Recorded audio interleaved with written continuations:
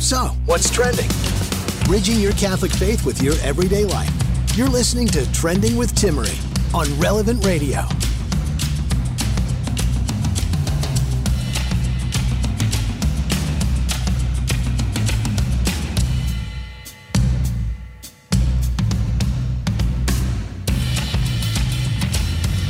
So I'm interested to hear your thoughts.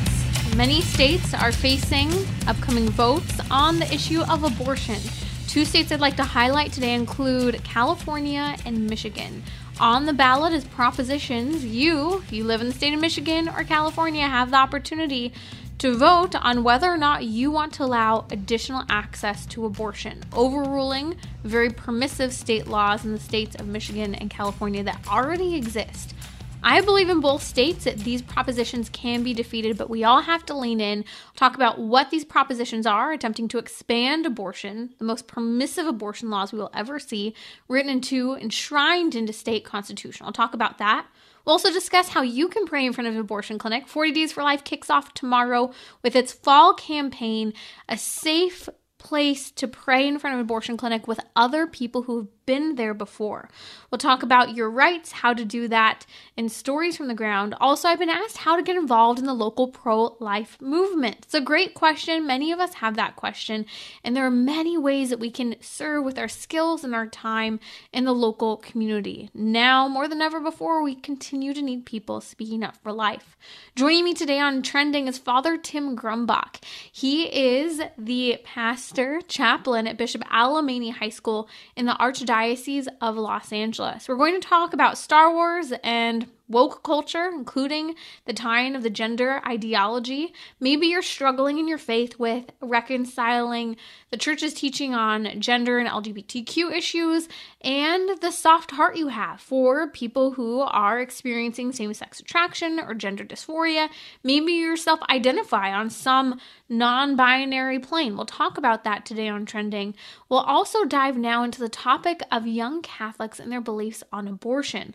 Father Tim, you and I were talking earlier today about how strong the pro-abortion response is today in many high school age teenagers. It's fascinating to me hearing a lot of the response from young high schoolers who are on social media and really thinking about how they live in this vortex of one narrative. And I think that's telling, especially because you were sharing with me, Father Tim, the response of students coming back this school year. Can you share with me a little bit about Catholic high school students' response to overturning of Roe versus Wade this summer as they're coming back to school? Yeah, we are full swing back into the school semester now. And so the students are coming back into campus ministry to find a place to hang out, a place to rest. And I can say, like, even just today, the language has been a little bit more colorful today. I think some of the students are tired and just, already kind of, it feels like midway through the semester already.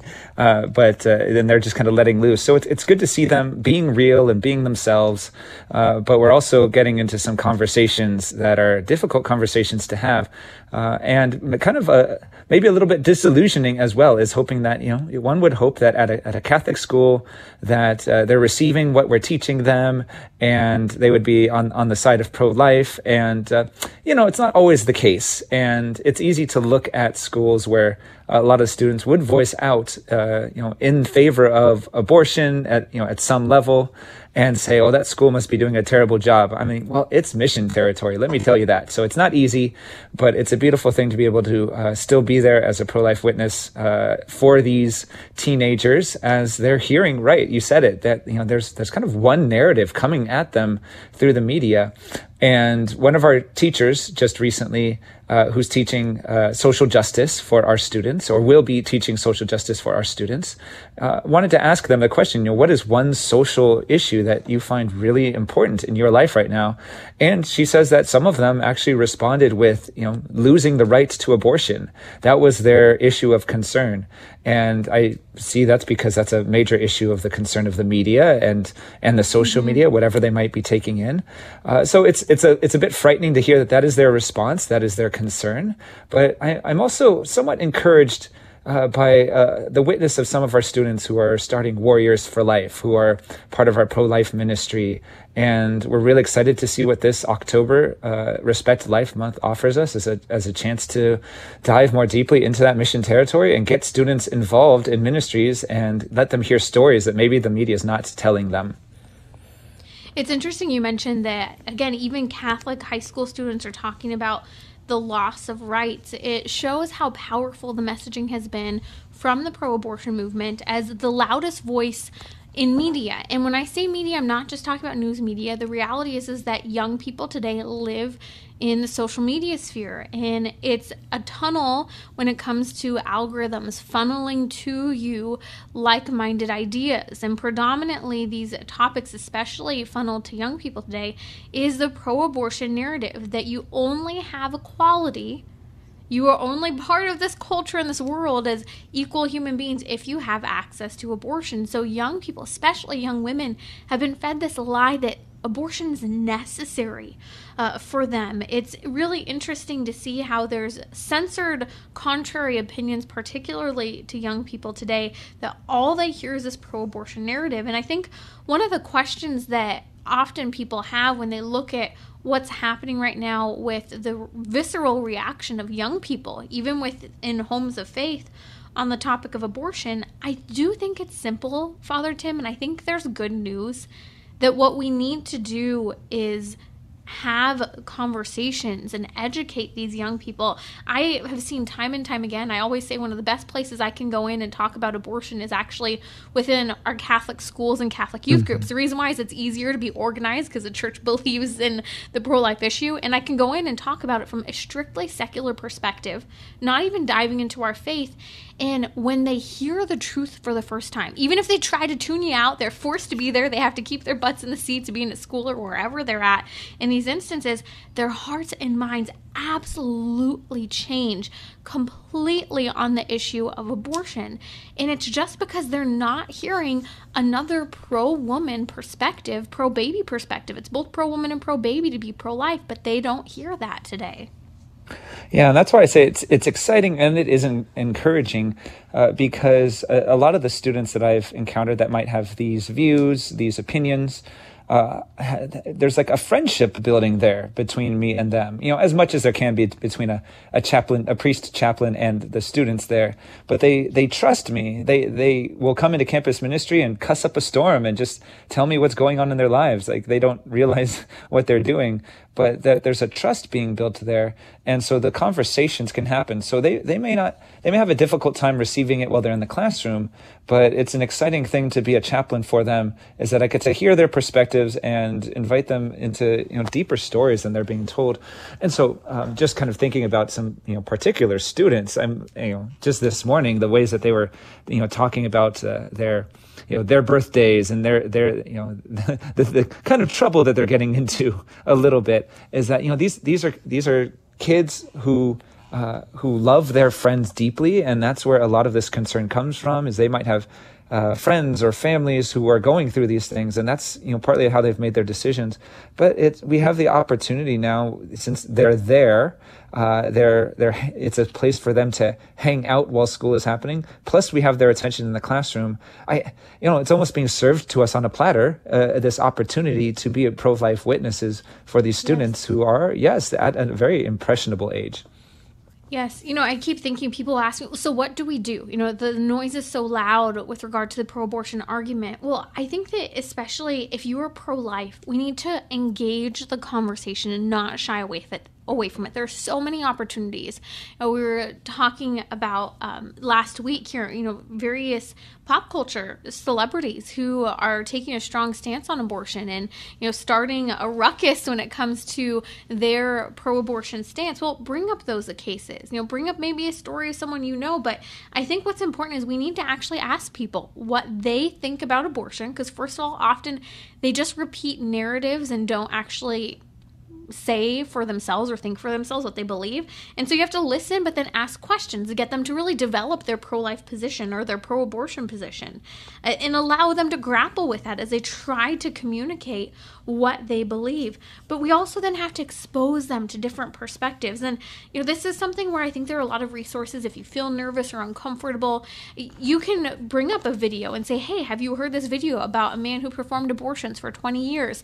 Let me play this video of someone like Dr. Levantino and others. We've had 2 abortionists, ex-abortionists here on Trending recently. Play the podcast episodes of Trending where we talk to people who have performed abortions, because those stories are powerful, especially people who we've interviewed here on Trending, Father Tim, where they share how they worked with high-risk pregnancies for years, and not once in 20, 30 years did they ever have to perform an abortion to, quote unquote, save the life of a mother.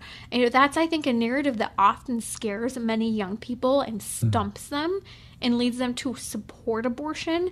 But it's a scare tactic that the pro-abortion movement uses that simply isn't true. Yeah, and to invite them not just into the stories they have not heard before, but to invite them into service, to help those who are in great need. Just with Respect Life Month coming up in October, every week of the month, I'm working with my campus minister. She's been amazing on this. She's finding different levels of service that we can offer to the community around us. And we're beginning with the Crisis Pregnancy Center that's just blocks away from our school. And we've worked with them before. And so these kids get to see what do mothers need when they're pregnant and they can't care for themselves. Well, wow, isn't it amazing that we're offering them that help? Oh, I thought that Catholics didn't care about children once they were born, and so they get to see us actually at service, and they get to be a part of that service, and that's going to transform the way that they understand the whole issue. So I'm really excited to be a part of that as well. Father Tim, I really am encouraged and impressed by our young people that when they have the truth, when they're exposed to it, they are so strong and passionate in their pro-life conviction. I think about the opportunity, a lot of the work I've done in the pro-life movement has been with youth-based organizations. I work on boards today to help direct pro-life youth organizations and work with them to educate and equip our youth. They're capable of incredible work. I think of organizations like Vox Vitae and Students for Life. We'll post links to some of these resources on social media as well as the podcast notes if you want to check these out for getting maybe a young person in college or high school involved in pro-life work. But I remember some years ago, I did a episode of Middle Ground with Jubilee Media. It's a really, really popular YouTube show series that's broadcasted on YouTube. And in this show, they present 2 different perspectives on various issues. And one of the episodes I did was on the life issue. And they really did try to give a fair, balanced perspective on the topic the best they could. But what fascinates me is to this day, it's been about, I think, 3 years since I did that episode. I still have young people contacting me weekly, sharing that they had a completely different perspective on abortion. And that one short 20 or minute so long video, hearing a different perspective delivered with love and compassion and listening to the pro-abortion position, they completely changed their minds. Complete 180. And I think that this is a testament, again, to when young people have and know the truth, when they actually have the opportunity to be exposed to it and think about it, they will become passionate advocates for life. And so we need to equip them with that truth and not shy away from some of their bold statements that they think they believe in abortion, because they really don't at the end of the day. Yeah. And I remain encouraged. I think it was the last time we got to see each other in person was at the Vox Vitae camp during the summertime, and how encouraging it was. Some of those high schoolers I knew before going into it, and to see them, their joy, and we were there when the Dobbs decision came down on the Feast of the Sacred Heart, and it was just the celebration to see these young people who, their whole lives they've been a part of this with their families, and to see that big transition, that big change that's happening in our world. But they knew that this is kind of just the beginning. Like, this isn't the end of our fight. This is a new beginning for us to pay attention to it with a new fervor and a new excitement.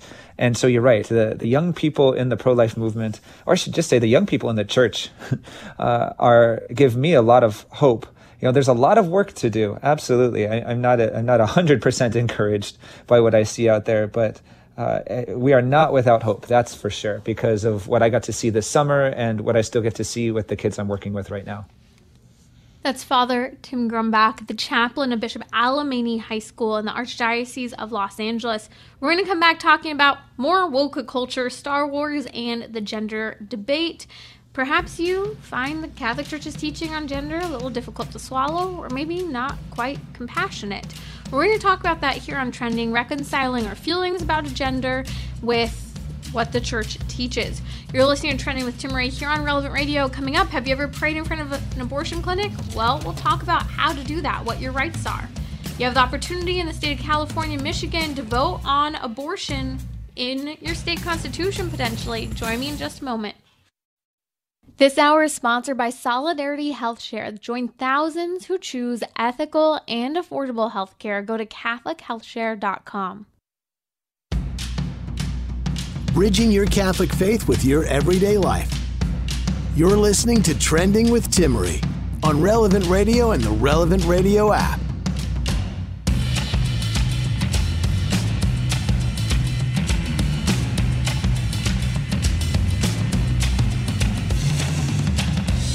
Welcome back to Trending. We're going to talk about your opportunity in the state of California, Michigan, to vote on the future of abortion written into your state constitution. We'll also talk about how you can pray in front of an abortion clinic, even if you've never done it before, and how to get involved in local pro-life work. So stay tuned. I have this question all the time. Many people feel emboldened to do more recently. Let's make that happen. Where to begin? We will talk about that. Joining me now is Father Tim Grumbach. Father Tim Grumbach is the chaplain at Bishop Alemany High School in the Archdiocese of Los Angeles. Father Tim, trending in the reading and just general culture always, really over the last 30 plus years, has been Star Wars. And there's a couple of books out on the Star Wars front, and it's fascinating to see, in a sense, we could argue that Star Wars has gone woke, new relationships, and I'm fascinated by the whole conversation happening around Star Wars right now. What are you hearing and what are your thoughts on it? Well, I don't think Star Wars has ever been more popular and more successful than it is right now, especially as a fan of Disneyland and spending time there with friends, Catholic friends. I spend time there with, and then they invite their other friends in, and so it's a circle of people that we probably wouldn't be hanging out with otherwise.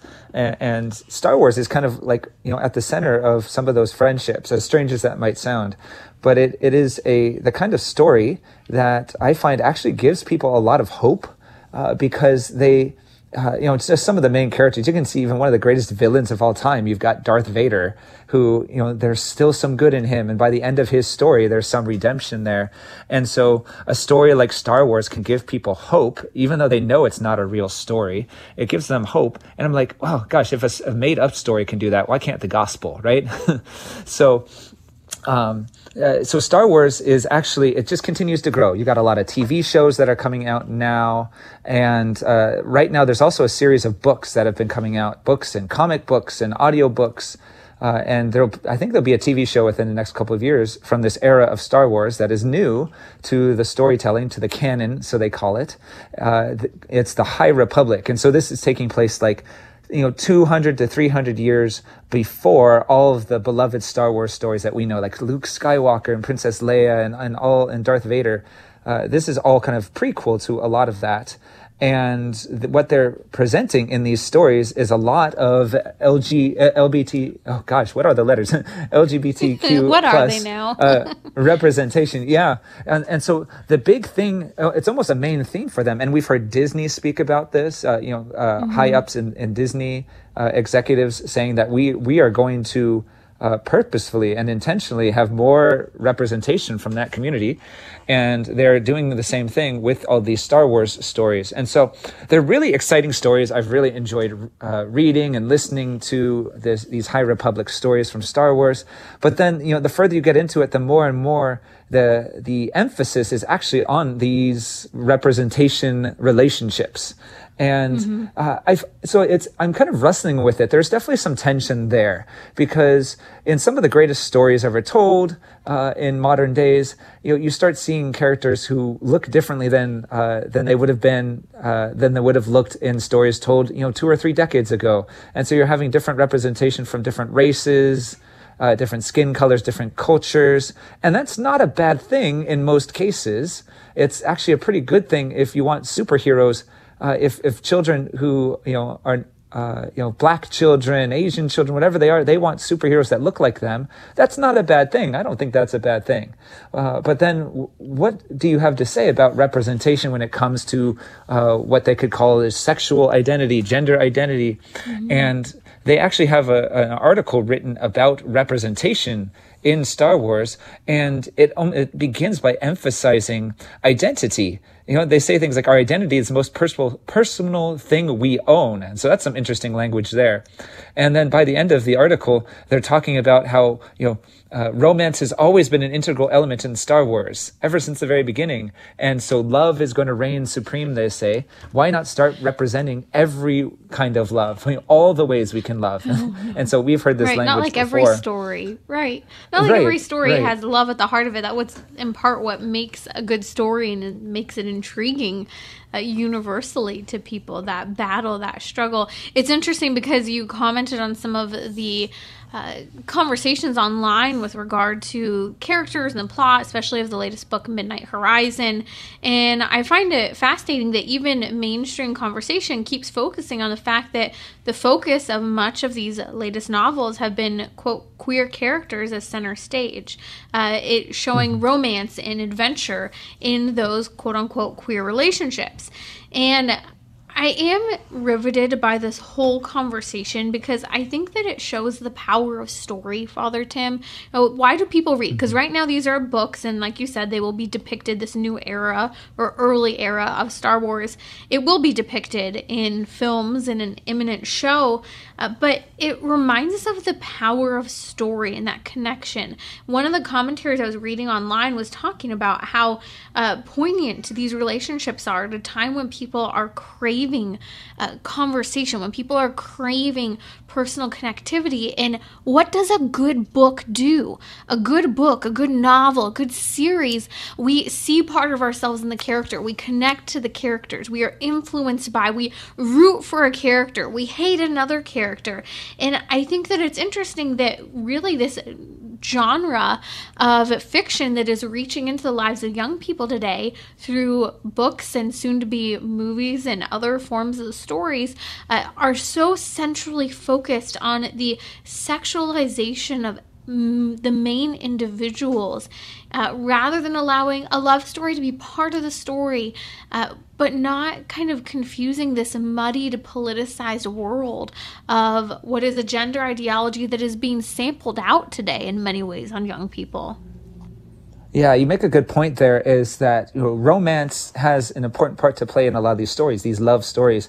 But in reading these stories and listening to them, it seems almost less like they're trying to tell a romance story as they're sexualizing the characters in some sense. And, they try to point out like, well, it's not, these characters aren't who they are. Like, they're not all about their sexual identity. And then they go on to say, like, our identity is the most important thing that we hold, and when they're talking about that. So there's a little bit of tension there, is that they're trying to say, oh no, it's not really about their sexual identity, but then the whole character is known by their sexual identity. One of the characters in this story that I found it most difficult to follow along with is a non-binary character. And, I can imagine people who experience that and identify themselves that way. It's helpful for them to find a character that looks like them and acts like them. I don't know how else to say it, but it became so difficult to read it just at a practical level of, they had to make sure the pronouns were right every time this character was mentioned. And so it's never he or she, it's always they, them. And so I was always like listening to it, like, are they talking about multiple characters? Are they talking about this one character? And I know that's kind of like a minor argument against it, but it still showed that, there's a little bit of confusion there in how to understand this character. And they were lifted up as this heroic character, even though, this character as a Jedi, was somebody who, left the Jedi Order to have a relationship with somebody else. And, as far as I can tell, again, it's not clear in the story. It seems to have been a male character that was identifying as non-binary and having a relationship with another male character. So, not only did you have a non-binary relationship, you had a gay relationship that on which much of the story hinged, and it was lifting this character up as leaving their responsibilities behind so that they could have this romantic relationship, this sexualized relationship. And so that's and this is a young adult novel. And so this is, these stories are being told for a reason. These stories are being told to teach, in a way, the way that the culture is, or the way that they want the culture to be. So I just found it very interesting, too, that it's these main characters, it's the good characters, but it's never going to be the bad characters, at least not in these days. And so this article, speaking about sexual identity in the Star Wars universe, it actually, in a way, it references the rebellion and the resistance. These are the good guys, and says, hey, we're like the rebellion and the resistance. There are many of us who will stand and fight in the name of love. And, you could imply, even if that's not what they mean, but it sounds like they're also saying, but if you're against this, you're the bad guys. If you're against this, you are the evil empire. You are the First Order. You are the ones who are fighting against love. And so it's a very emotionally charged language that has grown typical of the kind of arguments set forth to lift up this kind of representation. That's Father Tim Grumbach here on Trending with Timmery. Father Tim, I do find it interesting because it's this question that is being asked and presented in the books. Will we ever be allowed to love whomever we choose, or will this be a conflict in the missions and adventure and the joy of our lives? And that argument is what is being argued today, really, in the mainstream, in families, I think, more importantly, in our hearts, that there's this tug and pull as to the crisis within and the contradiction of this idea and dichotomy of being all loving and then also following what to some seems like a very strict and authoritarian and hateful sexual ethic of Christ and the church. And so reconciling this pull of the heart for compassion and empathy for some people, and this whole slogan of love is love, you should be able to love who you want. I get that, but there's a balance and understanding compassion, empathy versus embracing behavior and pursuing something that, as the social sciences have said for years in affirmation of what the church teaches, that this pursuit of dysphoric ideology, of a dysphoric identity, is actually damaging psychologically to the individual. And I know that's something very offensive to be said today, but we believe as people of faith that first and foremost that we're all called to chastity.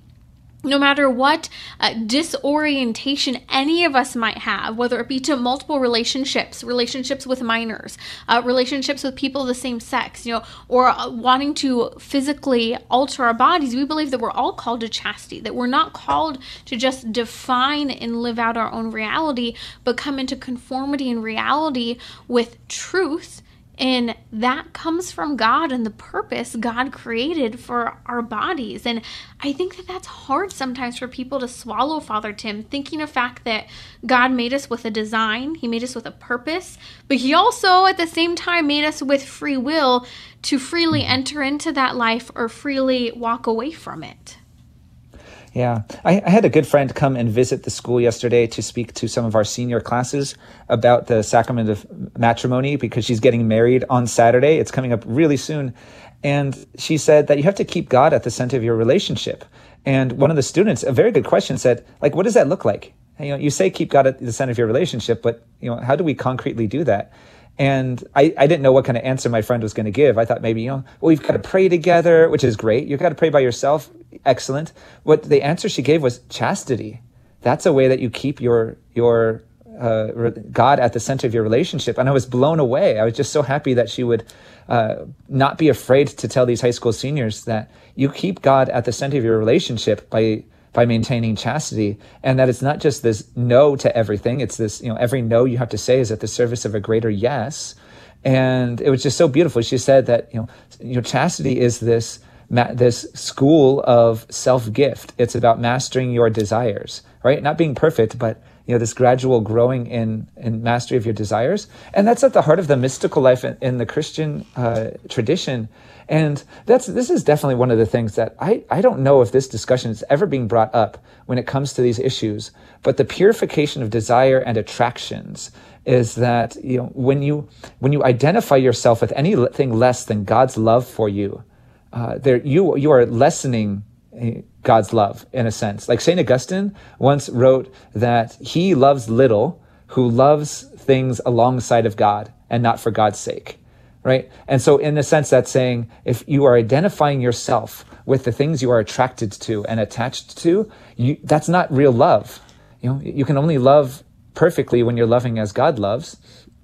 And so I've just wondered, are these discussions being had? Are we inviting people experiencing these attractions into this purification of desires that, when the fire of God's love touches them, it has to crucify them. And if God wants them to be brought back to life, he'll bring them back to life. But, are we inviting people to let these desires, these same-sex attractions be crucified? And so if they were truly something that God wanted to bring back to life, he would, because every single person, no matter their attractions, is invited to this self-denial, this dying to self. But it's almost like the language of affirmation of those experiencing the same-sex attraction, or those who identify as trans or non-binary, we're not inviting them into that great mystery of self-denial, so that God can purify their desires in the ways that he wants to. And that's a cheapening of the gospel, if you ask me. And so it's just, again, encouraged by how much beauty there is in our Catholic tradition of the purification of desires that we're called to, that stories like Star Wars simply can't give us. They try to with the Jedi and their mystical ways, but there's so much self-loathing written into these characters, their hatred for the celibacy that they're called to. It's like almost every Jedi hates it. And so I know that's a lot, but that's just kind of what's on my mind when it comes to trying to understand the way Star Wars is telling stories compared to the way the gospel is the story that we've been born into. Well, and as a challenge for us to reconsider, how we reconcile, again, that thought of empathy and compassion or disagreement on this topic of love is love, and reconcile that with our faith. And so I think that you pose a really good challenge in helping people to understand, yes, God loves you exactly the way you are, 100%. But that doesn't mean he loves your choices, and that doesn't mean he doesn't want you to grow as an individual. Jesus Christ is all about conversion and repentance, and not because we're miserable human beings, but because he has such an incredible view of the human person, because he designed us with a purpose. He gave us freedom, and he's calling us to exercise that freedom in love, uniting ourselves to him. You're listening to Father Tim Grubbuck here on Trending with Timmerie. Father Tim, we've tagged you on social media, Instagram, Twitter. He is there. You can follow him on social media, connect with him, and hear his keen insights on the gospel. I'll be back here on Trending to dive into the topic of Propositions 1 in California and Prop 3 in Michigan. That's right, the people will vote on the topic of abortion. Wow. And not only that, how do you get involved in your local pro-life community? And kicking off tomorrow, 40 Days for Life. Have you ever prayed in front of an abortion clinic? Would you? We'll talk about that in just a moment. Are you tired of educational options that are one size fits all? Our sponsor, Kolbe Academy, offers the flexibility of both accredited online and traditional school-at-home options to fit the needs of your child. Visit relevantradio.com/Kolbe.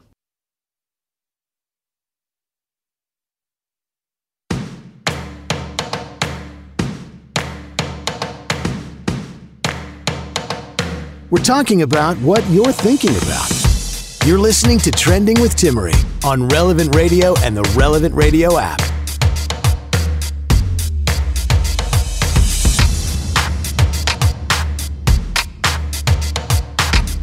Welcome back to Trending here on Relevant Radio. We are going to be diving Into the topic of abortion, the rest of the hour talking about praying in front of an abortion clinic. Have you ever done it? What was your first experience if you went there for the first time? I was so encouraged by many of you this spring who shared with me you prayed in front of the abortion clinic for the very first time. And you know what I heard over and over again? It wasn't dangerous. It was eye-opening. It was impactful. We saw lives changed. And this is the challenge we all have. We need to be out there praying in front of the abortion clinic. As challenging or uncomfortable as that may seem, there are many opportunities, and one opportunity right now I'd like to invite you to. 40 Days for Life is actually not just national, but international campaign where people across the nation and the world are praying in front of their local abortion clinic. That's right, praying in front of their local abortion clinic, out on the public sidewalk where you have the right to stand, to pray, to protest, whatever you want to do out there. You have the right to free speech. You have the right to assemble. And so 40 Days for Life is an organized effort where people are standing side by side, at least two at a time, praying in front of their local abortion clinic. What I love about this is if you've never been before, this is the opportunity to do so. And I want to encourage you, 1 hour a week. 1 hour a week, go and pray at the abortion clinic. This is what I try to hold myself to in general, to the best of my ability, but 40 Days for Life is always that opportunity and reminder. Kicking off September 28th for the next 40 days, there will be a public witness for life in front of our abortion clinics. You can sign up online, make sure you're there to be signed up with someone else at the same time. You have the legal right to assemble and pray in front of the abortion clinic. It's peaceful. Sometimes are police called because the pro-abortion workers don't like seeing you there? Yes, but you have a right to pray in front of the abortion clinic, and legal teams and people are always there helping to educate, inform, and make sure that people are in their right out in front of the abortion clinics. All can do this. I've done it while pregnant, by myself at times because I've done it before. I have done it with my baby girl with me. And in fact, every walk of life we need to be out there. Men of all ages, inspiring women who are maybe coming up for an abortion, and maybe they're there because a man in their life didn't stand next to them, but you were standing there saying you care as a stranger. That can be incredibly compelling to many women. Women who are pregnant, go stand there. Mothers, grandmothers, go stand there and love these women. Show that you care. I can't tell you how often I have stood in front of an abortion clinic and people have jumped out and said, were you here last week, or were you here a year ago? Because if you were, we drove by and didn't go in for an appointment. And look in the back seat of my car right now. That little boy would not be here today if people like yourself weren't standing out in front of the abortion clinic. I remember years ago I had done a pro-life educational program out on the piers of Santa Monica. We had big pro-life signs. We were educating people to the topic of abortion, and just that happened. A young man pulls over on the busy 101 there in the state of California, and there's really not a place to pull over, and he jumps out of his car, and everyone thought that there was going to be this confrontation. I'm just standing there ready for whatever might come, and he says, were you here last year? I said, yes. He said, last summer and this month? I said, yes, we come here every year. And he said, well, because of you, that kid, because of you people out here, that kid in my back seat, we were scheduled to have an abortion the following weekend and we didn't. And we are now married, and there's our little girl. These stories you don't hear every day, but this is, I always say, those little nuggets of inspiration given to us by the Holy Spirit, encouraging us in the work we do. And you may never hear personally a story like that. You may never hold a baby you saved, but the truth of the matter is, we bear witness by our lives, the way we live our lives, and it can make an incredible difference. And so we're going to post links online. I really hope you will get involved in your local 40 Days for Life campaign. You can sign up now. I encourage you, make a commitment of 1 hour a week, before work, after work, maybe in the middle of your day, whenever you can. The number 40daysforlife.com. That's 40daysforlife.com. Find a local prayer campaign kicking off tomorrow, September 28th through November 6th. I'll be out there. I hope you'll join me as well. And let me know if you go and pray in front of the abortion clinic for the first time. A question I've been receiving a lot from people lately is, how can I get involved in local pro-life work? I was actually just sent this email from a young woman a couple days ago, and Madeline's asking, how can I get involved? I'm in my early 20s. I'm interested in working with pregnant and single mothers who need help. And I hear this question very often. And whether you're looking to change career paths or start a new career path, working the pro-life movement, or maybe you're looking to volunteer. For me, I'll share just a little bit of my story. I grew up in the pro-life movement, as many of you know. My mom was heavily involved in pro-life work, and I, saw the issue of abortion firsthand. I saw, the impact that opening a maternity home could have. There's so many things you can do, such as volunteering in a maternity home where women are able to find a home in a culture where maybe they don't have a home environment that is conducive with a child, and supporting a pregnancy. And so that maternity home is a place of help, and those maternity homes need support, volunteer time, financial support.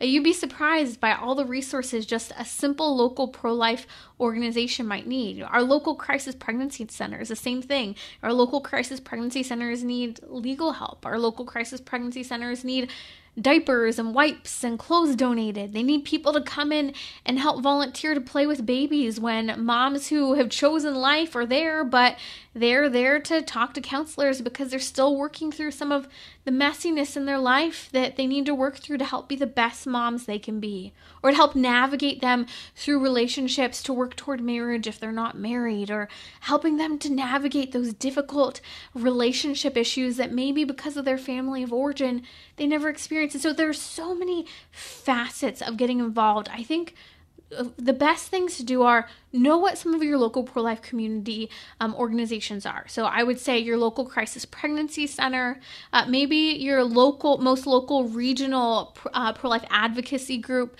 Various states have different pro-life advocacy groups working with the legal side or the political side. Get to know these organizations. See where you might fit in. There are so many programs. I think of, in various areas, if you're in college, Students for Life is an excellent organization. Vox Vitae in Southern California is helping equip high school students to be public witnesses and to go and actually sidewalk counsel and be in front of the abortion clinic. So there are a lot of resources, but I want to encourage you, if you're thinking about getting involved in the pro-life work, pray, ask our Lord to use you, trust me, He will, and be open to the way He might call you in a way that you might not necessarily feel comfortable or desire to. The biggest joke I always say is when I got involved in doing chastity education work. There was one topic I always said I wouldn't do. I'm not a public speaker. To this day, if I were in a setting and had to read a book in front of people or whatever it might be, I'd be so nervous and bright red and sweating and hot and choking on my words. And God really does call you, not because you're necessarily the best or equipped at what you do, but because He's asking you to, and you say yes. And I think that speaks volumes to, don't say, oh, well, I don't have the skill, or, not me. Well, maybe the fact that it is a challenge, the way in which you're being called to do some sort of pro-life work might be the exact reason why you should be doing it, because it's not about us. It's about answering the call to the work of our Lord Jesus Christ in the midst of a culture that is dying. Women and children, the souls of women, the bodies of babies, through this crisis of abortion in our culture.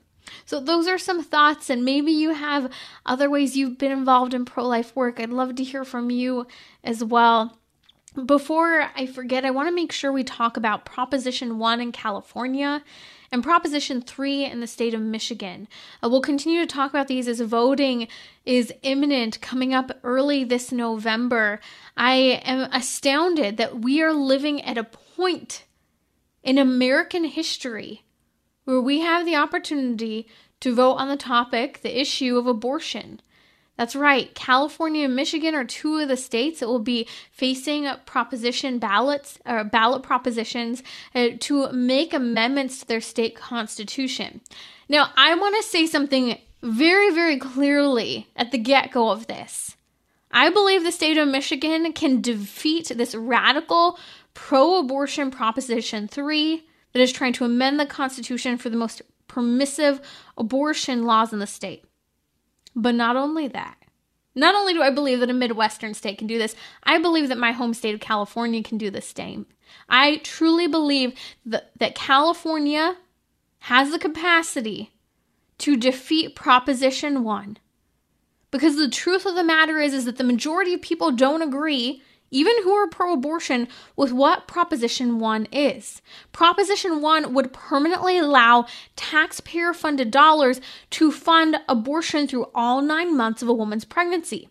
Most people actually don't want tax funding to go to pay for an abortion.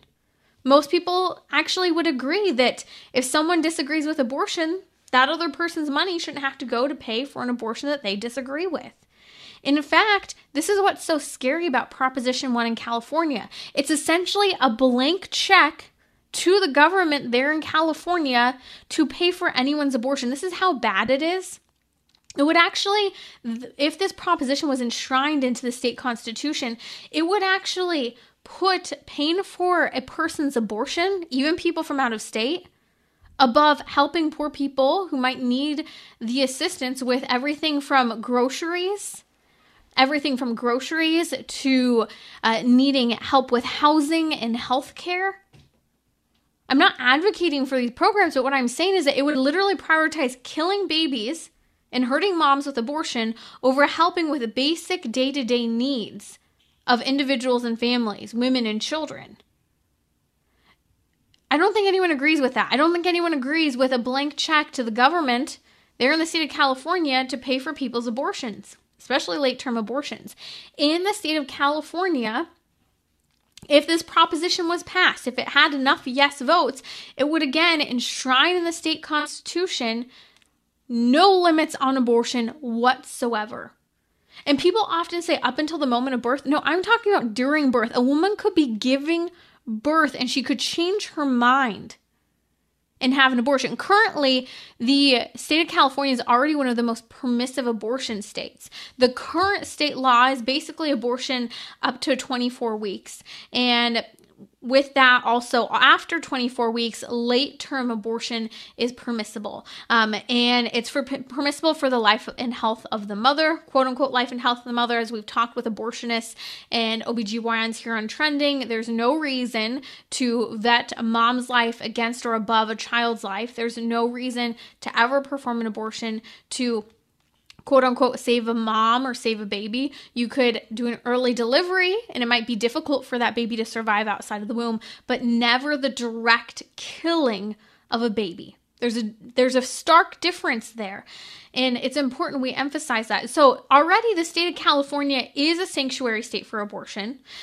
The governor, Gavin Newsom, and other politicians in California have announced that they want California to be an abortion sanctuary for people across the nation. In fact, Governor Newsom, who's currently running for re-election, is running billboard campaigns across the nation, including places such as Mississippi, saying, come to California. Not only can you have an abortion, but we'll pay for it as well. In addition to that, he's using sacred scripture citing sacred scripture as a means to defend why we are being compassionate and helping people. It's astounding to see these ads going up across the nation by our state government or by the campaigns of who might continue to be people such as Gavin Newsom, continue to be the governor there in the state of California. So we need to see in the state of California, people stand up against Proposition 1. If you vote in favor of Proposition 1, you are enshrining the most permissive abortion laws into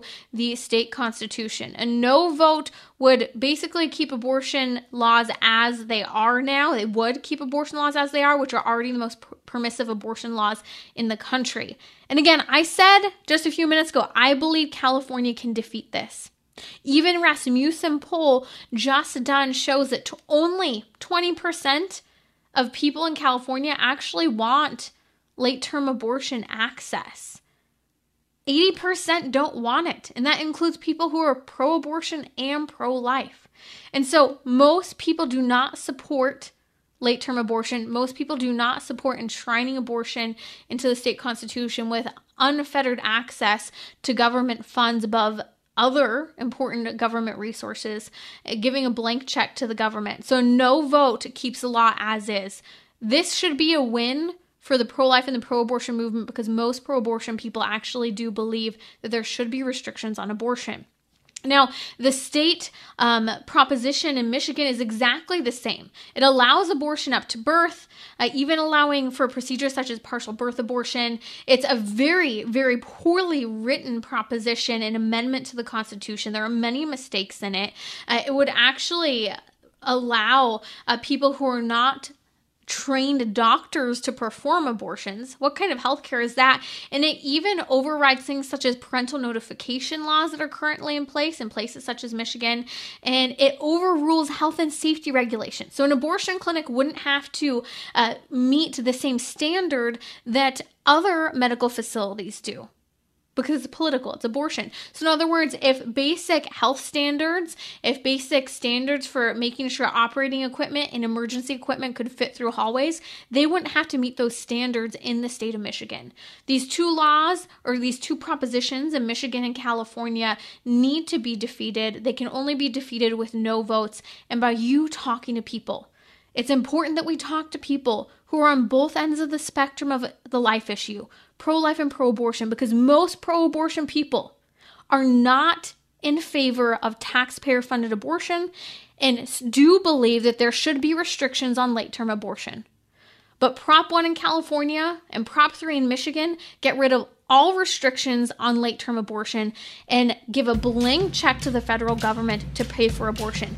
People don't agree with that. That's why we need to speak to people, to have these conversations, as the narrative in the media isn't telling the truth about what these propositions are. I believe California and Michigan can defeat these propositions and fight back against the abortion objective in their states. You're listening to Trending with Timmerie. Up next is a family rosary across America.